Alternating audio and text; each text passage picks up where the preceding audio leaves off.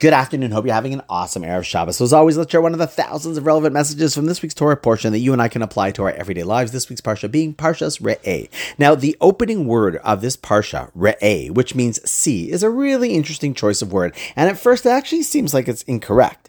The Parsha is talking about the brachos and the klolos, the blessings and, well, the bad stuff that the Jewish people could face down the road. And basically is laying out the positive and negative consequences of a person's choices and of the collective choices of the Jewish people as a nation.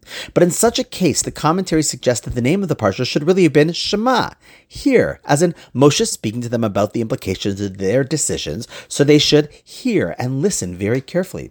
If that's the case, why does the Torah choose the odd word of re'eh, see the consequences of their decisions?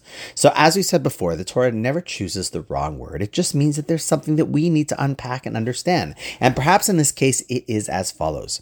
See, our sages ask the question of who is wise, Ezehu Chacham. And one of the answers that's given is not someone who has a lot of wisdom or information, knows a lot of trivial pursuit, but rather Haroeh es Hanolad, one who can see what will be born or unfold down the road in the future. See, wisdom is not what you know. It's what you're able to see happening as a result of what you do after you're doing it well down that road.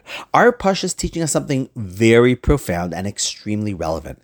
The healthy way of making our choices is by being honest enough to envision and see with clarity what the consequences or results of our actions and choices will be down the road.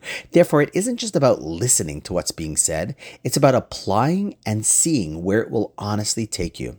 You know, very often in life, if we're honest, we can actually see what many things in our future will look like based on the choices that we make. We just have to be honest and strong enough to look there. But one thing is for sure, we can often see a lot more than we think we can. So next time you're making a decision, close your eyes and see into the future. It's a great message also as we say the blessing to bring in the new month of Elul, the month that represents our preparation for Rosh Hashanah and the new year ahead. So what would you like to see in the upcoming year? It's a great time to start thinking about it because you really can see what your future will look like if you're honest enough with the choices that you make. And on that note, wishing you an awesome Shabbos, and I look forward to seeing you tomorrow.